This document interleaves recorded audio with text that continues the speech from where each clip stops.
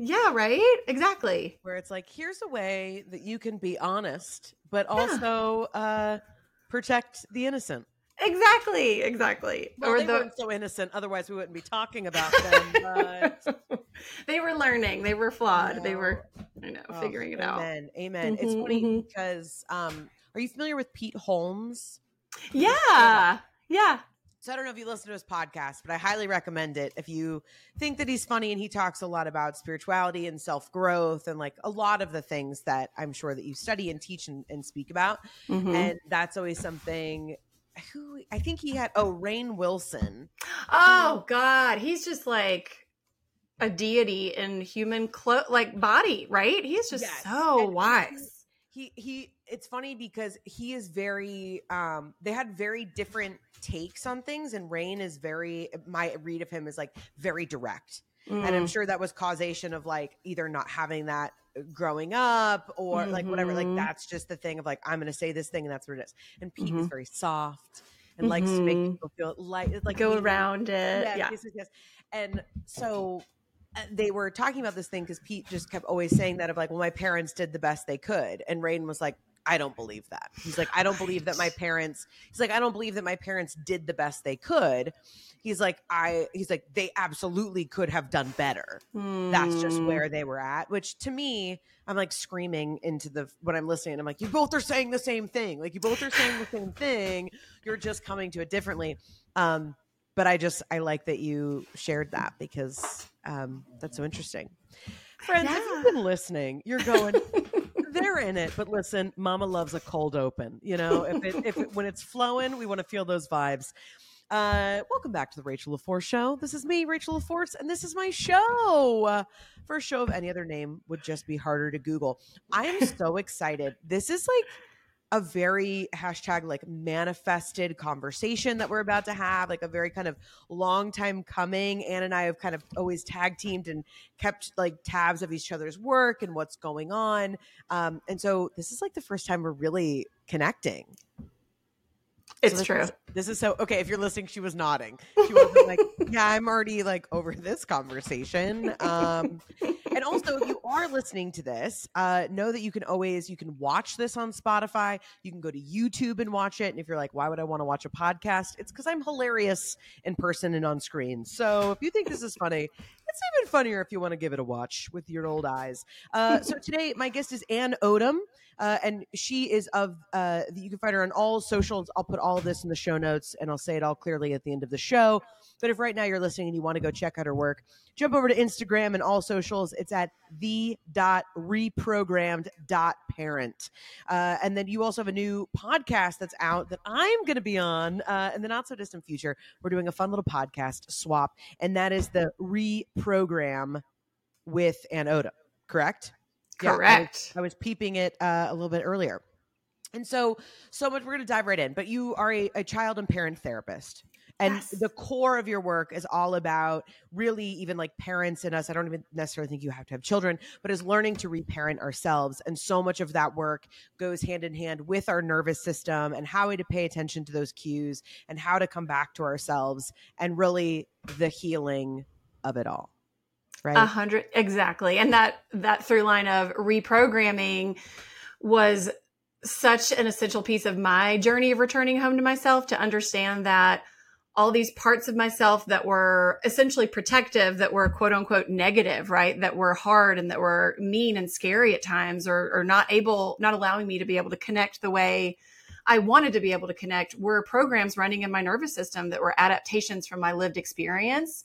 And so it really helped me to see the self beneath the protective nervous system, and how just as that was kind of programmed through lived experience, we can reprogram it, right? We can return and kind of chip away at those layers of self-protection that prevent us from connecting, whether that's in our parenting or with our partners, with the world, with each other. It's the work, right? Oh, yeah. And Mama's tired. I am so tired. So tired. I'm ready just to go on like a sabbatical from the inner work. You know what I mean? I know. Sometimes I'm like, what if I didn't care? You know, like what?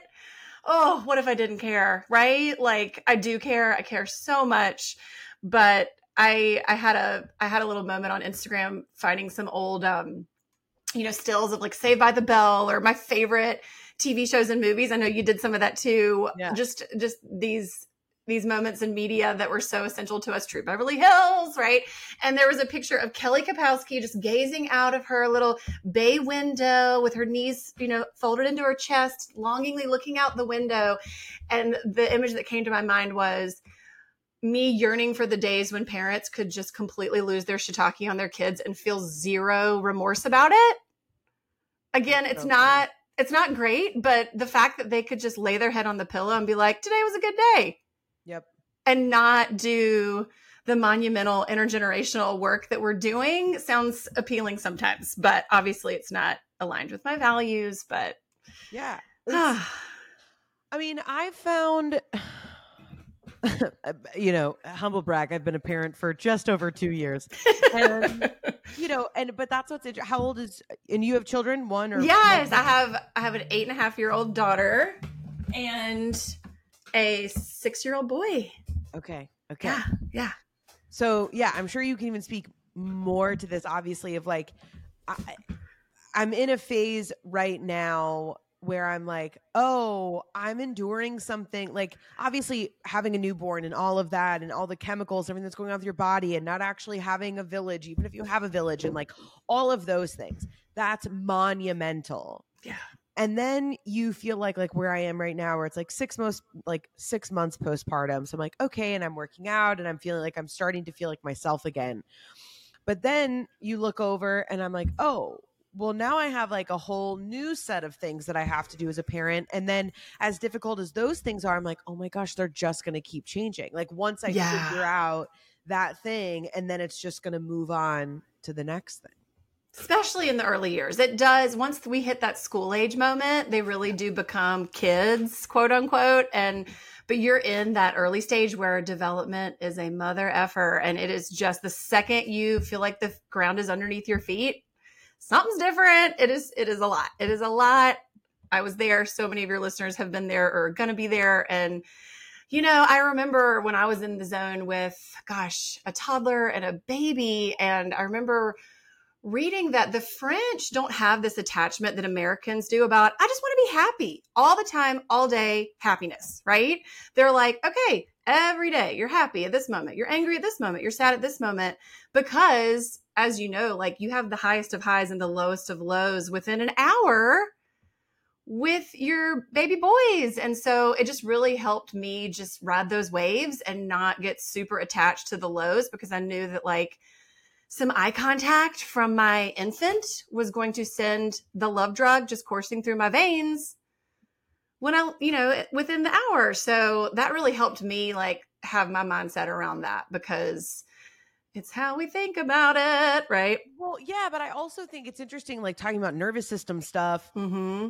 of like how much I can still feel. I think I've definitely begun to let me start over. I've absolutely reprogrammed my nervous system from where I was like when I first got sober, because like right around then when I was like, oh, I think this is like a problem, because my body was just like,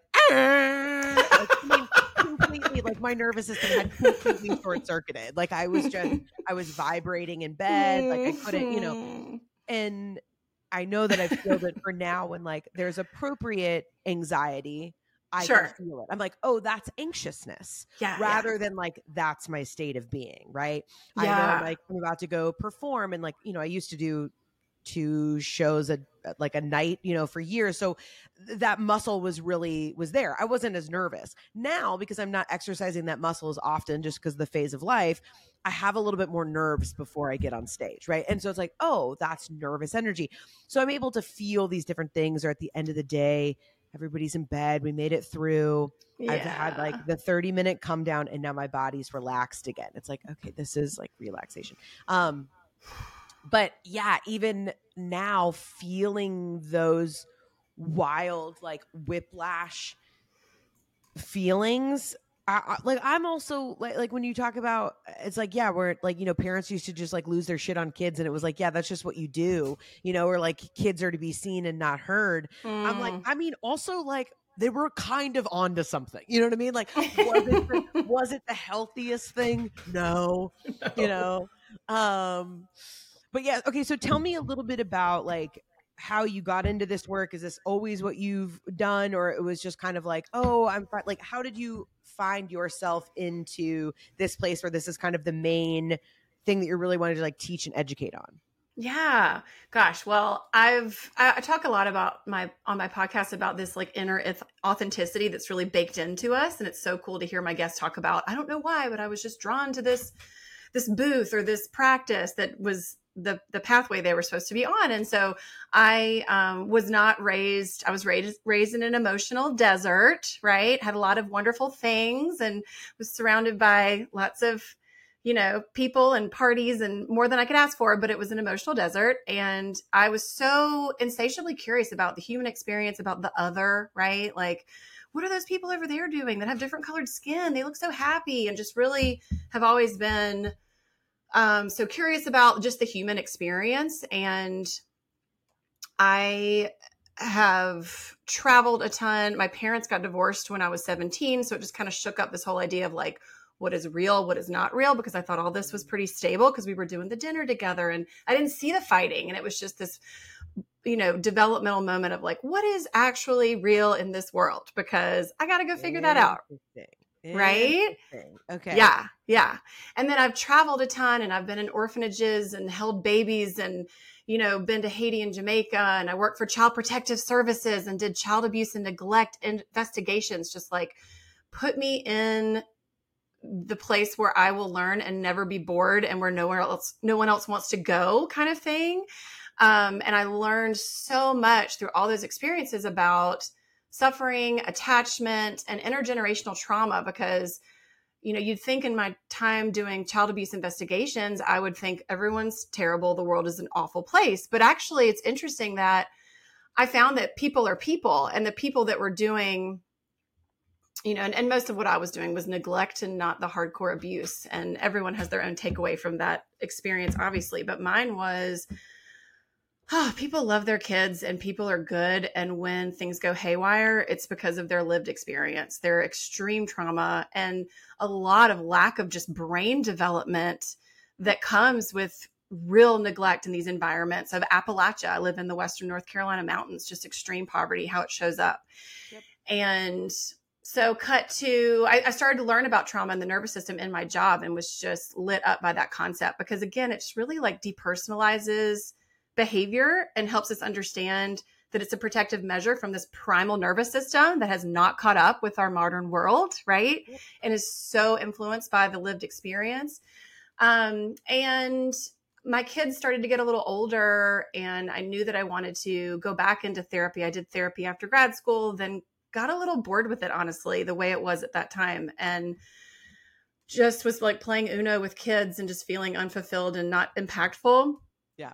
And so I did the DSS thing, and then I came back and I said, I'm going to build a practice based on what I think now. I'm a grown ass woman. I can figure it out. So in tandem, I'm raising my children and being a woman in a body and having a marriage and learning insatiably about the nervous system and the attachment system for my job, but also absolutely noticing how it was playing out in my body with my children. And actually what really made me, what kicked off some light bulbs too, was how it was playing out in my marriage, how my husband and I are products of our environment and our lived experience, and how that was still showing up in our marriage. And that we were the problem children, right? My kids are the easy part because they've been getting this attuned, attached, empathic, co-regulating experience, nurturing experience from day one.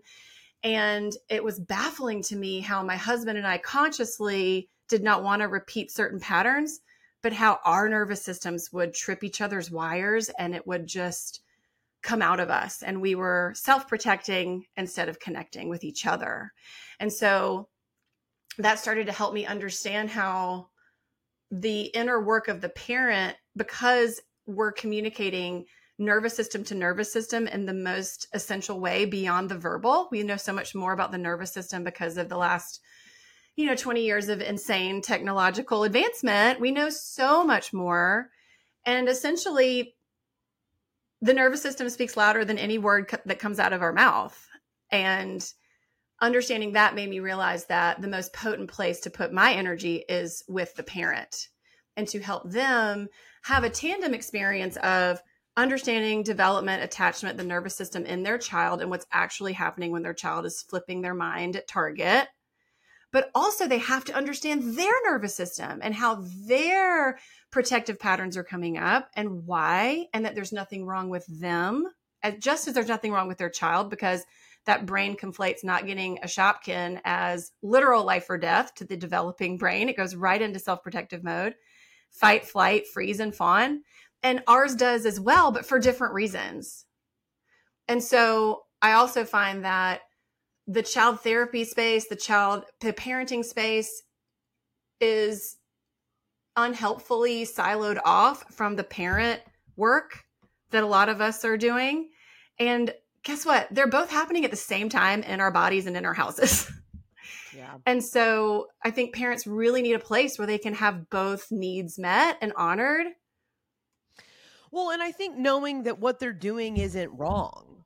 Sure. Like, I think that's so much. First of all, I have so many things, a few things I got to take you back. I got to know more. But I think that's a really big thing for folks that have never had access to conversations like this. Yeah. Haven't, and I'm not even talking about, like, it's way above my pay grade to talk about. Obviously, I'm trauma informed and things like that.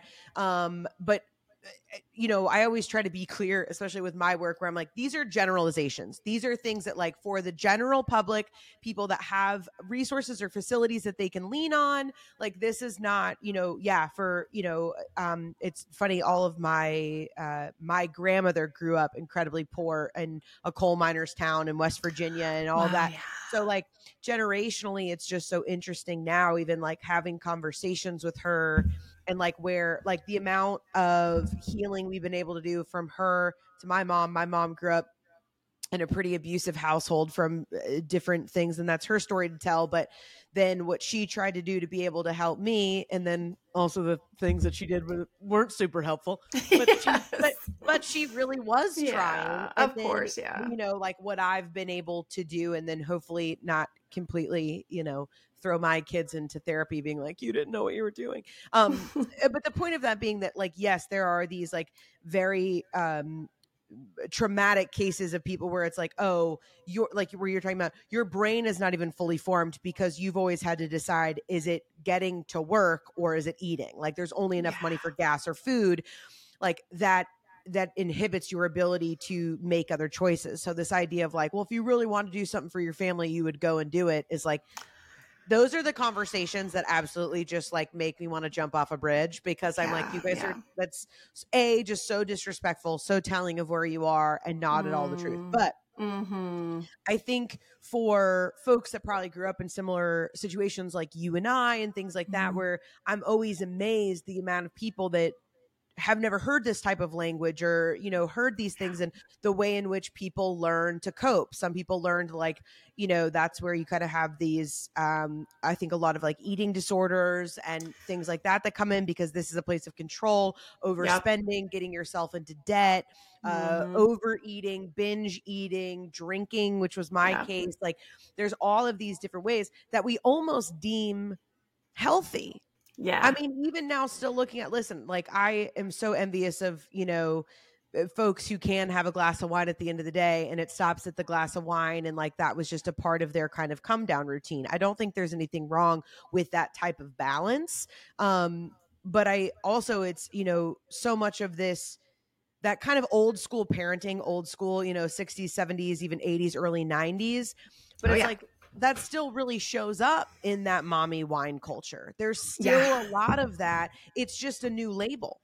It just looks different, but it's still this, in the exhaustion of parenting is, I can attest, is so real. I mean, the amount of, I'm so grateful that I was doing all this work on myself before I had kids because Huge, I actually, huge. I actually find where I'm like my husband really struggles, I think a little bit more than me, of their behavior sometimes. And I think I look at that, I'm like, well, yeah, but he hasn't been outside in 3 hours. He's 2. Of course he's going to start to have a meltdown. Yeah. We should not be mad at him. This is about us. I say that a lot. I mean, my husband is wonderful and he's trying with his new tools and whatever. I don't mean to say I'm doing it right and he's not, but I do think there's a little bit of the insight of those things that I'm able to kind of help him see. And he's really good at kind of making those adjustments. But that's something I say a lot where I'm like, this is not Jonah's fault. I said, this is our fault. We've been busy. We've been doing other things. His behavior is saying, I am done. I need to be outside. I need to run. Yeah. This is not us scolding him. He doesn't need to go to timeout. He needs to go outside. That's the reality. Meet the need. Yeah. Because, and the more that I really do pay attention, there still are some things like that he's doing right now that are things that he's like testing. I could tell he's like testing a limit. And so I try to treat those are different. That's different than I'm developmentally a toddler and I'm going to have a meltdown because I can't have milk because I just said that I wanted at this exact moment. Like there are those different ways. And I actually find what has also helped to slow down my nervous system, it is actually having kids, that like I can't go as fast as I would actually want to go. Like if it were up to me, I would do a million things in a day and not be present for any of them. Yeah. Oh yeah. Oh yeah. Oh yeah. Telling people that I'm fully present for them and promoting them as though I've just, discovered fire for the first time. But in reality, I'm doing too many things. And now with small children, I'm not able to do that. So there is that where like every single thing I build in more time. It's just going to take us 20 minutes to get in the car. It seems insane. It sure does. As soon as we take him outside, he's going to have to walk around. He's got to see what's out there. He's got to run around for a minute. I'm like, he's not just going to get in the car. It's just not the way it is. And he's not a bad kid because he doesn't want to immediately get in the car. And I'm also of the mind where I feel like life is already so hard. Like when you have an abundant life, when you have all of the things, it's like, don't we have all the things we always prayed for, or whatever all those memes are, right? Like when you get to that place, don't then punish yourself for having them. That's how I feel. Like I think a lot of people then end up punishing themselves, where I'm like, we're just going to have to go slower. We have this many things. We have 2 kids. It takes a long time to get them in the car. This is what abundance looks like. And we're just going to slow down and we're going to take our time, because I don't want to get annoyed over stuff that like I can't change. Like it's just not worth it. Oh, totally. And there is such an invitation to come into that present moment, because this forehead brain, that's the prefrontal cortex, that is only fully developed when they're in their mid-20s, which would have been really good to know when we were in our mid-20s, because I sure didn't understand that. But it is... So that's why they play so well. That's why they just completely forget that, oh, mommy wanted me to get in the car. There's a butterfly, right? Like they just are completely in the moment, because that big forehead brain is just not there yet to hold all the pieces, to have this bird's eye view of what's actually going on. And I love this idea of our role as parents is to be a substitute frontal lobe, right? Like a non-judgmental, loving one that's organizing them to what we need to be doing and what's actually going on in this bigger sense. But I remember seeing my son a few years ago, like after being on the beach, and we're back where that, like the shower thing is, where everyone showers off, like at the back of the little walkway. And there was no one waiting, but he was just under that water and just enjoying the crap out of it and feeling no pressure to like not waste the water, and no thoughts of like someone might need it in a minute. He was just like, this sensation feels good. And I had this light bulb moment of, this is the beauty of the underdeveloped prefrontal cortex. The negative part of it is that they will lose their mind over a graham cracker that has been broken in half because it's the only graham cracker that ever existed, right? Or they will flip their mind over like just a feeling, and they have 0 F's about how it makes you feel or where we are or any of that. They are just in their experience so radically. And when we can look at it as the duality of life, like all things, right? Of there's pros to this and cons to this, but it really does invite us to like slow down. And I'm so grateful for that too, because parenting has been such an invitation of growth for me. And it only started for me when I got pregnant. I looked at my body completely differently, not as a commodity, not as something to be visually consumed and controlled, but oh my God, I have this baby in my belly. I'm going to have a smoothie because I deserve nourishing food, because I care so much about this little one. And that, I think a lot of us have left ourselves, and a lot of us haven't valued ourselves like we should be valued. And the child becomes this gateway to having a reason to do that. Yeah. Yeah. Mm-hmm. I mean, I would say for me too, it was the connectivity. Like, I would say it's the first time in my life where, like, I mean, I do admittedly spend too much time in my head, which is why I really enjoy manual labor. Like, Yeah. I laid seed in my backyard with my dad over the weekend. Dang. And wow, manual labor. It was very hard. And I was like, that's why my landscaper wanted to charge me $3,000 to do this.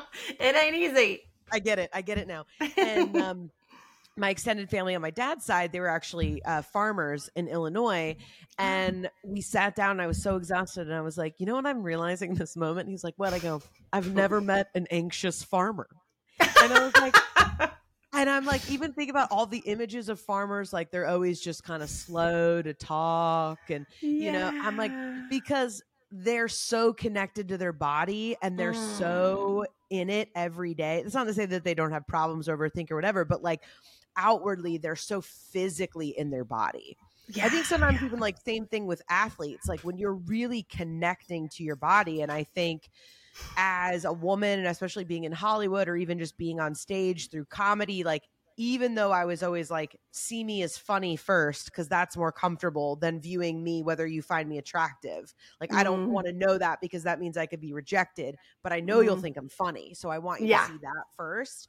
There is still that disconnect because I didn't want you to judge my body. So I would also just be completely disconnected from my body as well. And so now I feel like so like dropped in and the freedom of that is so good. And then I think, you know, when you're talking about my parents got a divorce when I was 17 and it's like, well, so does that mean that anything was real? Like, I say this as a connector point where I'm like, oh, I feel that way about my body. Like now that I'm fully in my body, I'm like, oh, it actually, I don't give a shit what anyone else thinks about my body.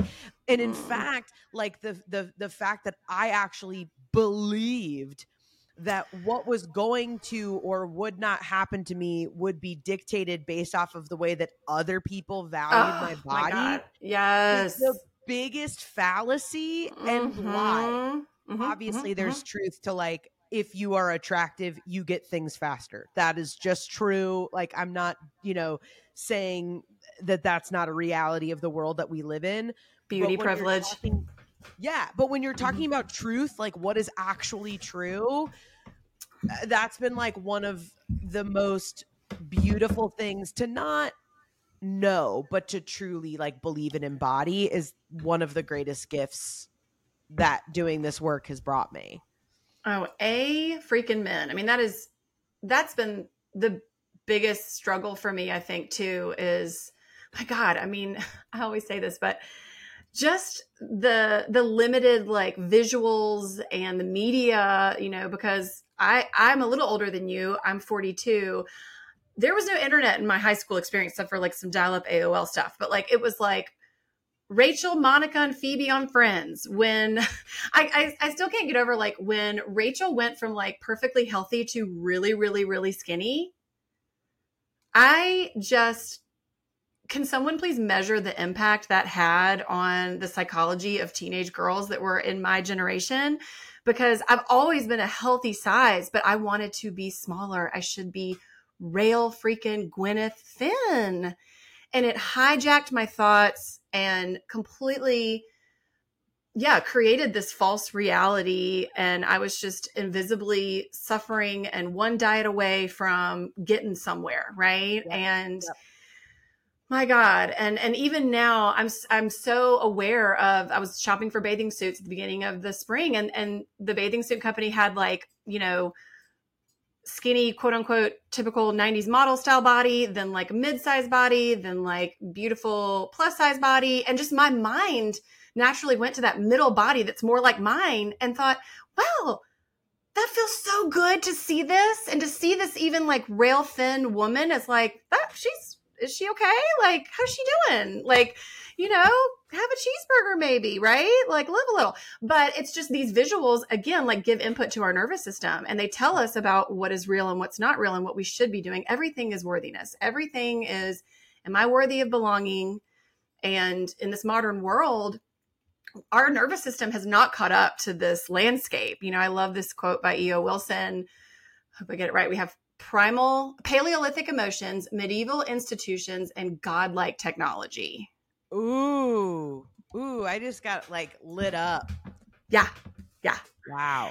And truly, what's giving us a stress response / this fight, flight, freeze, fawn response that manifests itself in a lot of numbing and controlling, like you mentioned, eating disorders, drinking, binging.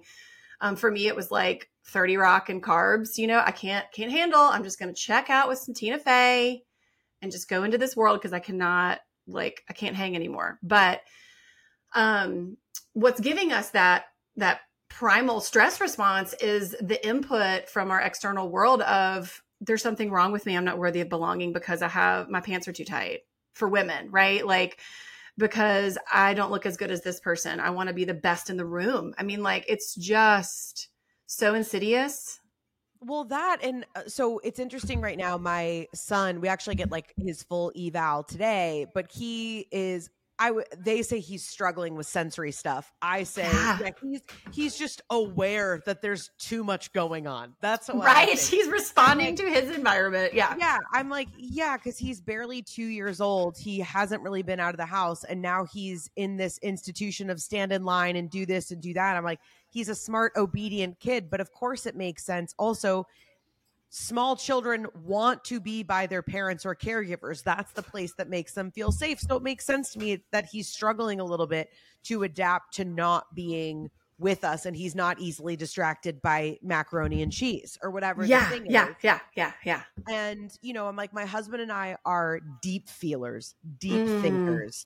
And I said, there's nothing's getting past us. So if you think that you're getting anything past that raw being, absolutely not going to happen. So it's been talk about reprogramming and reparenting. It's been a lot for me because there's a lot of like labels and words and all these things that we've used around him that, first of all, we've come so far. I mean, in the 90s, it was just like put her on Ritalin. Like, at least now, my God, you know, at least now they're like, there's a range of things that could be going on, and every single thing is a spectrum. So we're just simply going to start with like, he probably just needs to have more development in his nervous system. So we're just going to start with like some sensory exercises. I'm like, yeah, great. That feels balanced and normal. And like that, I also feel like instinctually, both as his mother and, you know, I made his nervous system. His nervous system is mine. Like, you know, that's the other thing. Just depending on who I've talked to, because I've been very blessed that people that we're working with are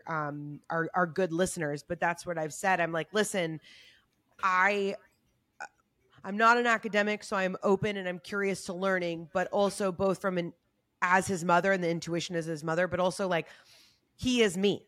So I see when he gets like, if I'm feeling overwhelmed, he probably is too. Not just because of co-regulation, but I'm like, I know the things that trigger me, and I've had to learn to fix them. I didn't have the luxury at 2 years old having the resources, and we didn't even have this language, where now I'm like, I can really help to support and facilitate. So hopefully by the time he's in his 20s, that the things that he's struggling with can be new problems rather than like cycling through the things that I had to learn how to do. Does that make sense?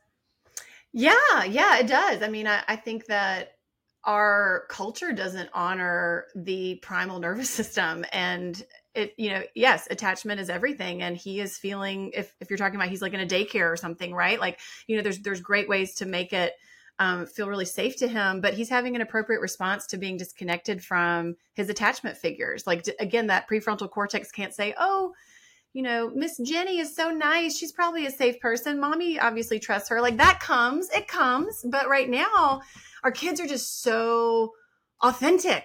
They're not deciding, like, are you okay with this? They just feel, right? And to some level, I think we have just this cultural view of emotional intolerance that's just very sneaky. Like, that old story of the two fish swimming in the water, and the old man fish swims by and goes, "Hey boys, how's the water?" And they're like, "What's water?" Right? Like, it's trippy to reevaluate our reality, but essentially I just see this as the through line in so many spheres of, we still think that having big emotions is bad, but we need to move them through our nervous system. We need to metabolize them and get through the tunnel of them with a safe, attuned adult so that they're not stuck in the nervous system at 25.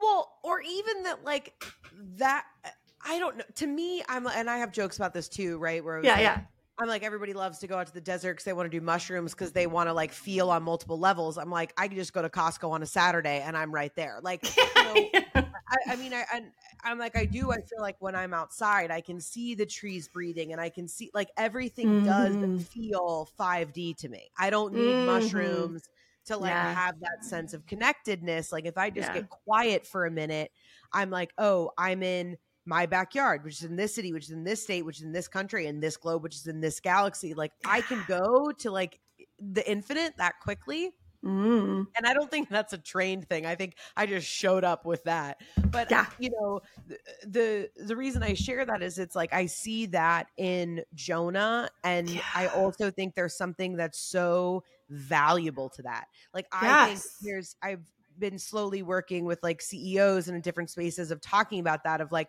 we actually need to, the value that you're looking for, that if we add that back in of truly knowing emotional intelligence and knowing how to operate that, like right now you guys are like, no vacation, no this, because we need productivity. I'm like, you put people in a position where they feel safe to express themselves and do what they need to do. I guarantee you we'll see the value of this company, the productivity, all of those things skyrocket. Because right now, people, even if they're here every day, like you're talking about nervous systems, you've got all these people short circuiting.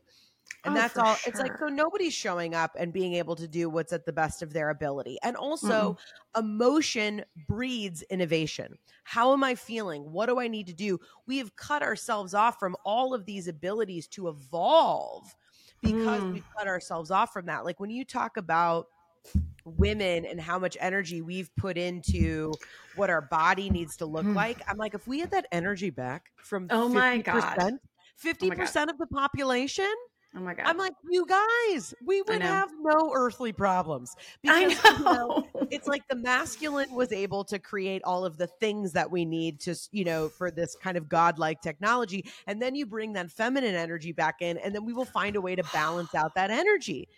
But it's like that, is like the biggest cosmic joke, where we have taught women and men that the feminine, and however you define it, is not of value. When in fact, that's why the majority of us have a nervous system that is, we're all walking around completely short circuited on a societal level. Oh yeah. And then, when you talk about going back just even into our homes, it's like, ugh, I mean, I'm glad that any of us are even doing as well as we are. I mean, it's really overwhelming. Especially when it's been so dormant in our systems for so long. I was so aware when I was really kicked into my big mental health, spiritual awakening, 2020, like, who didn't, right? Like it was just, hello, we got to look at ourselves now. I don't have a social calendar. I didn't realize how much I lived for that external stimulation and validation of, I have plans next weekend. I was like, oh my God, like, who am I? And it was so potent and important, but I had this awareness of, there's stuff that I can't touch with my brain. There is stuff in my body. I felt like there was a block over my heart. I just felt it in my system. And I had I was led very serendipitously, you know how it is, just the little breadcrumbs, the little signs, and to doing some emotional release body work. And it's a lot of internal family system stuff combined with somatics, because you're exactly right. Embodiment is everything.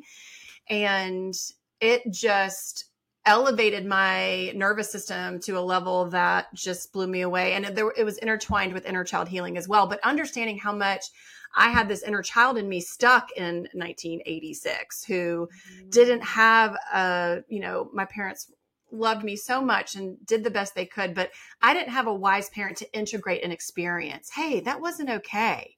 You didn't deserve that. Are you okay? I've got you. Right? Like I was left alone to make up a very immature version of what happened, which is what the egocentric childlike brain does. It says, well, something's wrong with me. It must have been my fault. And then we store that. And it's really beautiful. The nervous system does that. I see that now with a lot of grace of, wow, the trauma is stored in the body because this intelligently designed system says this is too much for little 3-year-old her. She can't handle all this by herself. We're going to put it down here and store it for later. And I think that what really baffled me was in my 20s and when I got into a family system, when I got married, when I became a mother, I was just fried from going out in the day and doing my job. Yeah. Fried. It was a cumulative effect of low grade stress response and feeling like all these external cues, facial expressions from a friend that felt, a lot of us that had, some level of socially accepted lowercase t trauma of just the parenting methods of the 70s, 80s, and 90s. We read other people so astutely because that's how we got information about when we were safe and when we weren't. And a lot of us women are recovering people pleasers and fawners. I was a big fawner for so long. But what really made sense to me was understanding how like I was just a live wire out in the world. And on the outside in the 3D, my life was great and fine and beautiful. But my internal experience was just a wreck. Yeah. And that's what our culture's doing. We need to know this stuff.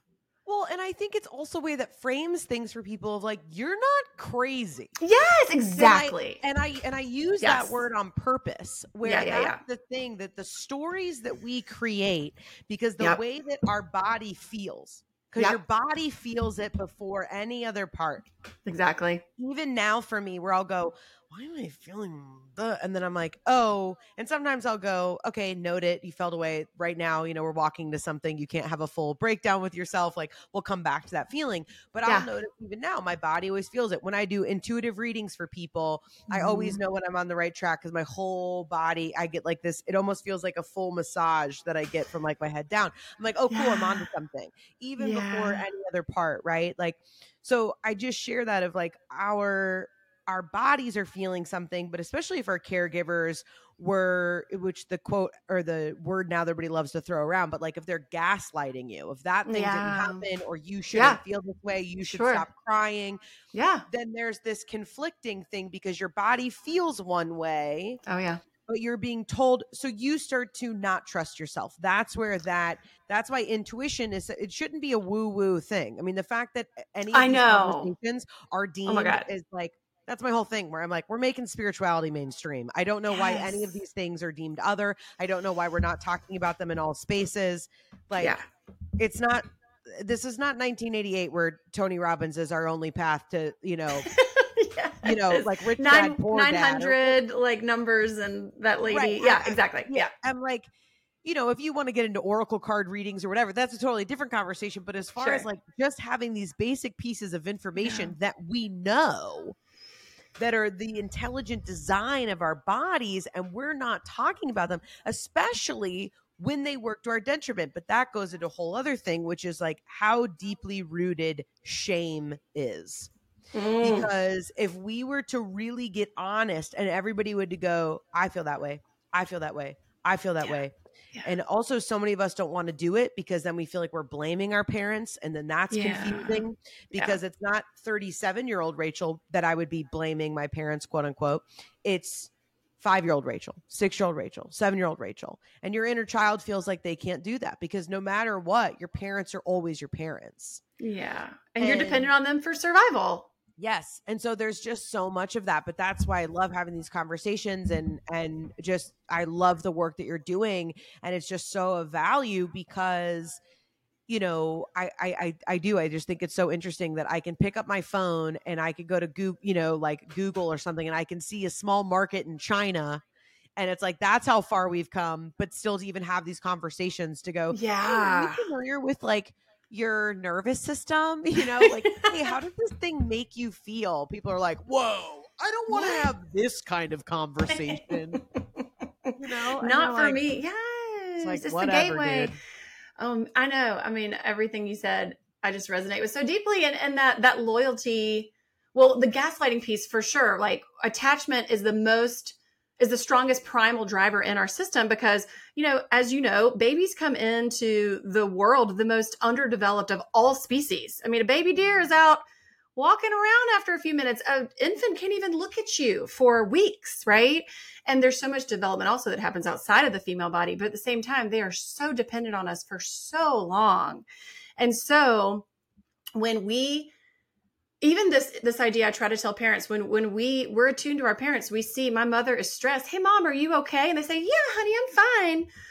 We got an intuitive hit in our body. I feel my mother is stressed. My mother says, no, I'm fine. We will inherently trust her over us because we're dependent on her for survival. This all happens beyond our conscious awareness. Yep. So I guess I'm wrong and she's right. So then we stop trusting that intuitive voice, the messages of our body. It is detrimental to our internal compass that is meant to not only show us like our authentic code of what we came here to do, but also just navigating relationships, navigating the world and knowing what is real, what feels good, what's right for me, what is mistreatment, what is not. I mean, that needs to be widely understood and how healthy it is for a parent to say, we don't want to parentify them and say, yes, honey, I'm stressed about the bills and it's, your daddy, blah, blah, blah. No, but we say, hey, yeah, I am a little stressed. My nervous system is a little jacked up for a minute. I'm all good. I can still take care of you, right? And it's a mommy thing. I got it, right? It'll pass. It'll pass. Well, and the big word that I always use at our house is safe. You're safe. Yeah. You feel that? Yeah. I'm safe. You're safe because, and that's probably a little bit of projection on my part, but like where that's the biggest thing. Cause you're right. Where it's like conflict can exist. Frenetic energy can exist, all these things. But what I really want to build in our family and for my husband and for myself, which is like, there is stability and there is safety here. Yes. It's the bottom. It's everything else is going to be okay. Everything else will change. Everything but the thing that we have, no matter what the season, no matter what's going on, is that we are safe and we are stable. And that is like the main thing because, even I want, both of my boys to be able to have that as they grow and they learn to trust themselves and discover what's important for them. Where the main thing is like, I want to give you this this foundation, and then I can just kind of help you build whatever is valuable to you from there. But it's like, that's the thing that I want you to know, that no matter what, that you're safe. But I wanted to say one thing when you're talking about, learning that the other person must be right and we must be wrong. It's like, that's even so much. I tell jokes about this on stage where it's like, shout out to everybody out there that has been in relationships with people that are emotionally unavailable. It's like, I think I blamed myself for so long of like, because I was codependent or I was this. And yes, there's that sense of responsibility. That's a different conversation. But meaning if I'm in the kitchen with somebody that I'm living with and I'm under the impression that we are attached to each other, but my entire nervous system is telling me this is not safe, something is wrong. And then I ask him and he goes, no, there's nothing wrong. It's fine. I have now had 30 years of believing other people. Yeah. So, again, even when we talked about earlier in the beginning of the conversation of like, folks that have been, and I'm not at all comparing that situation to folks with heavy trauma, but I'm just using that as an example that if you are somebody who has not experienced that heavy trauma, maybe that can give you that sense of empathy of even being in that place and not being able, like where it should be logical. Oh, well, my entire body is telling me that what this person is saying is not real, but I'm still choosing to believe them. Yeah. Now imagine somebody who has not had nearly the resources as you, has, had disassociation through abuse in their body and all of that. Now ask them to try to navigate the world. Like, well, yeah. No wonder it's difficult. And I feel that's the problem with the parenting space. It is not sustainable. We're going to experts, there's so many wise like voices in the space, but what's not being discussed is how we return to our own intuition, how we rewire our nervous systems, because we've lost touch with our parenting instincts because we lost touch with our human instincts, right? And so let's teach parents how to return to themselves so that they instinctively know how to respond to their kid instead of searching for Instagram stories and listening to podcasts. I see these mothers, especially, that are just dousing themselves with cognitive information, and they feel like such failures because when the shiitake hits the fan, that nervous system, that protective response will take over like a tidal wave, and that part of your brain that can remember what Dr. Becky said is gone. And you feel like an idiot, and you feel like a failure, and you feel shame. And that's that we need to be educating people on. That's how your system works. There's nothing wrong with you. And this is why, and this is how we get on top of it, because it's just not sustainable to be seeking experts all the time for something that has a million choice points throughout the day, as you know, as a parent. Yeah. And I hear all the time parents are lost. They don't know. I guess no one else knows what they're doing either. No one tells us, but it's a symptom of the fact that we've left our bodies. We've left our knowing. We've left ourselves. And I'm on a mission just to like get it back, you know? Well, amen. And it goes back to that though too, which is like, also you have to pay attention, or you don't have to. I would encourage people, but it's like, Sure. what works for your family? Like there's plenty Exactly. of great parenting advice of like, well, maybe your son like needs more structure. That's something that would help. Great. We have a very unstructured life in the way of, I mean, our time structure for my husband and I to get everything done is like, we run like military in our house, but meaning we work from home. We have a lot of family that comes and goes. Like they're with a lot of the structure that keeps us like afloat in our lives. There's also a lot of like, you know, we're artists, so it's like, Yeah. things that may work for somebody else are not going to work in Yeah. our home. Yeah. And so that doesn't mean that I'm a failure because that thing doesn't work. What I need to look for is something that's congruent with who we are as people, our personalities, our like work and lifestyle. And I think also sometimes people can get so overwhelmed because now there's so much information. Yeah. But that's just so much of what I love about what you're teaching too, which you're really teaching people, which it's a lot of what I like to do, which is like, let's uncover you. Because you are ultimately the one who knows. You've just gotten to a place where you don't trust yourself. So therefore you can't trust yourself to be able to remain calm. You can't trust that, like, you know, it's all of those things. And also remembering that it's like, well, wait, I tried that thing yesterday and it worked with my son, but then today it didn't work. It's like, well, they're also a human too. So that's the other fun part of this, which is like all bets are off, right? So what do you feel like? I'm curious, of Anne, what do you think is like one of the most important things that you have learned on this journey for yourself? I think especially you've spoken a lot about kind of the inner workings of creating your own family and like what that looks like. Do you have anything that you feel comfortable sharing of like, this has been a big game changer in my nervous system and kind of the overall harmony that I experience with my family?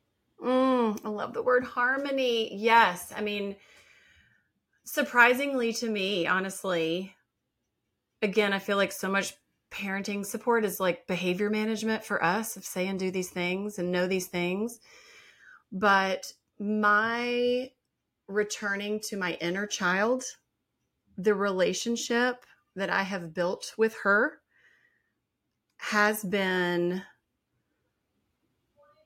the gateway to all of the strength in me, all of the presence in me, like pure love that I'm able to walk around in the world with and then effortlessly give it to my children and not worry about these parts of them that how is it going to be received? Like this inside job of just seeing and soothing and accepting all that my inner child needs and wants and knowing how lovable and worthy she is has just flowed out of me effortlessly towards my children and given me these real intuitive cues of, well, if I need that, then that's what they need.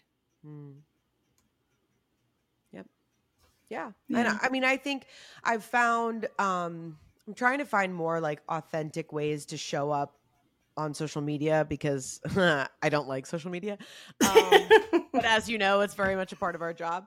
But Yeah. I've found that a lot of times, especially if somebody shares something about like grief or heartache or whatever, where it's like, especially if it's somebody I don't have a personal relationship with, you know, it's like, you don't want to be like, oh, I'm sorry, or I see you, or like, and so now I've just taken to just writing heard, because I think Mm. people share because they just want to be heard. Yes. And I'm like, I think that's the most respectful way, where it's like, you're sharing this with people. So obviously you wanted them to know, but like, I don't know if something, you know, it's like, I'm sorry for your loss. You've heard that a million times. That's not helpful. Like, maybe you want feedback, maybe you don't. Like the amount of people, especially when this kind of like healer teacher world, like everybody always has to give their hot take in the comments. I'm like, I don't think this is the time. Like, we don't need you to sell your course to us, like in the comment Oh, section, yeah, you know, yeah, about right. this person experiencing like the anniversary of their father's death. Like right now is not the time, you know?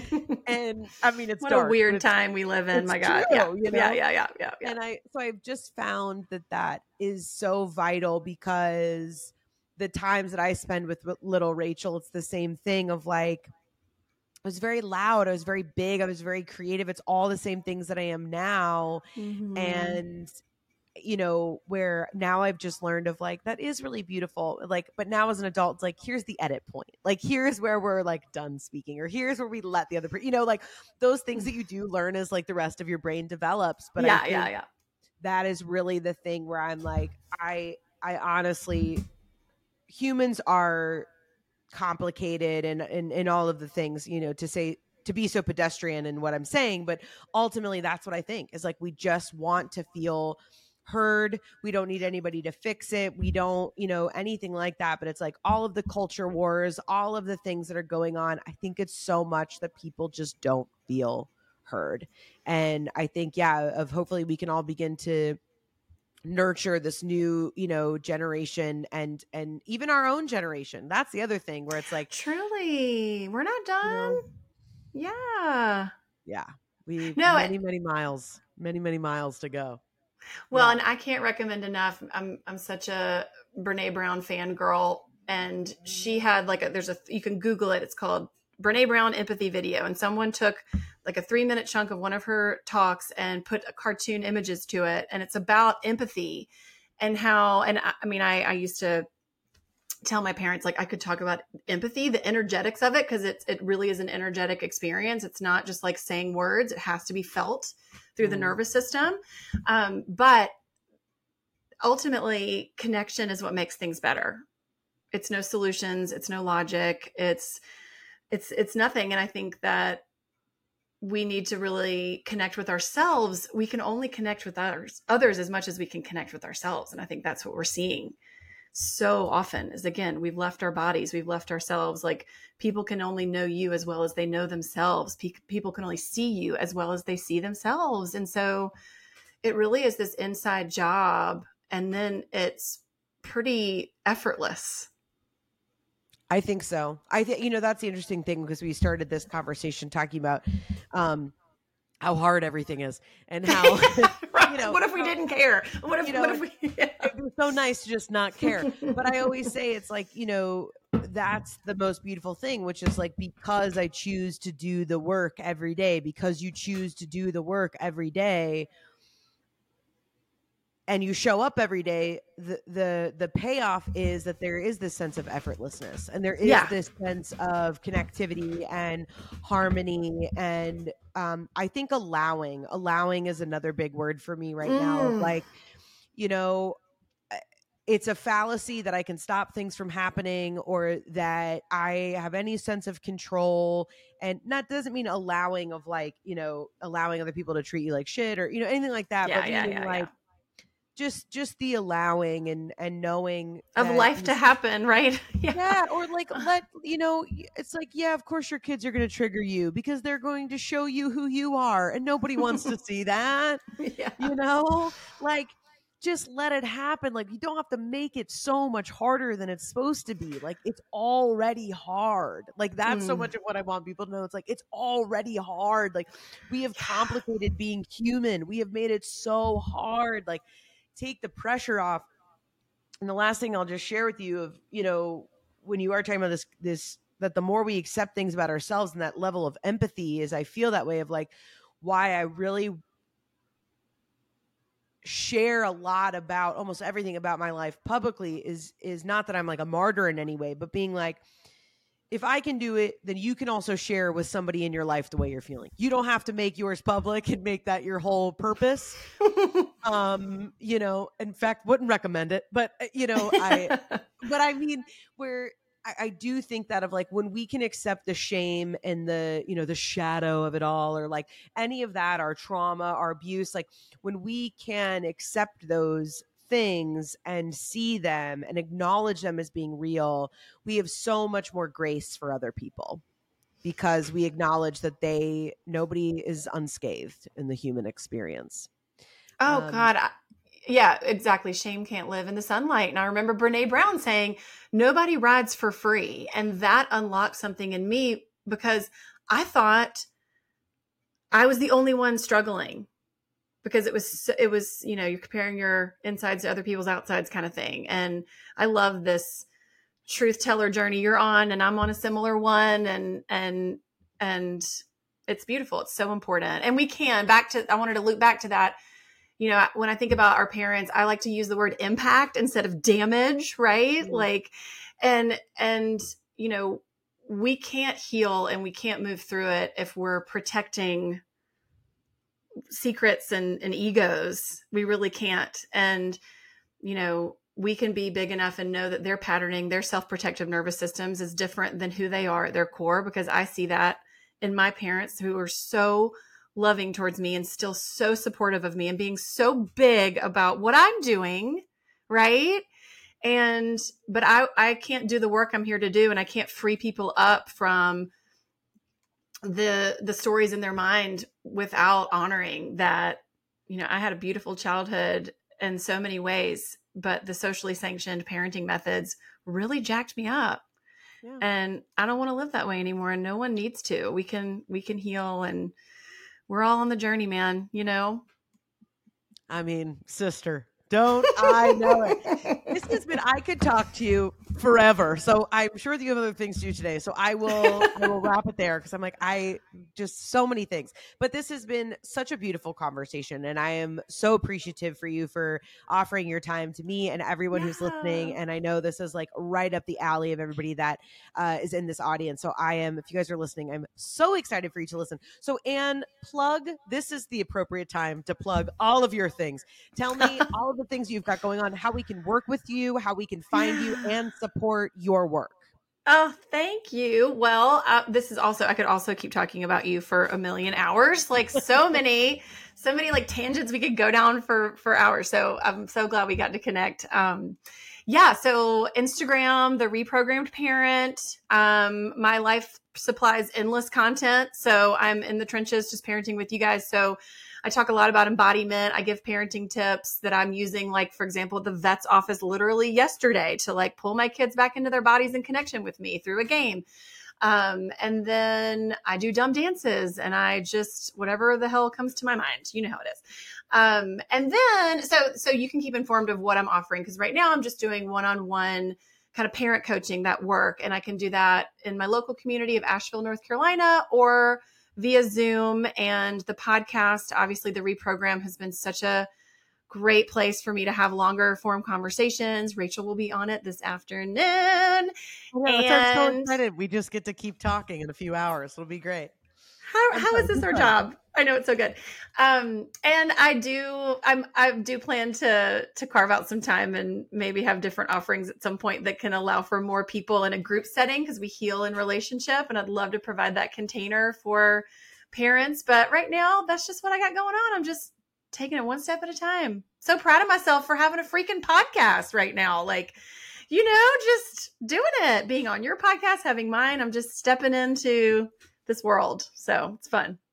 Amen. I love it. Well, thank you so much. So we'll put all of that on the show notes. If you guys are listening, you can go and check that out. And gentle reminder, this will be going out in the morning on Thursday. So in the evening, you can still join and grab your spot for the group reading. So I'm going to be talking all about kind of this transition from fall into, from summer into fall. We're going to do a little bit of guided meditation. And then I'm going to be sharing some intuitive messages that I have for the group. So if you're looking to kind of ground yourself a little bit, you can do that with me. It'll be tonight when you're listening tonight. And then if you missed this one, I am going to be doing them monthly. So you can check all of that out at rachelaforce.com. You guys, we're all just doing the best we can. So stay in it. We are. Stay light. Thank you so much, Anne. And friends, love you, mean it.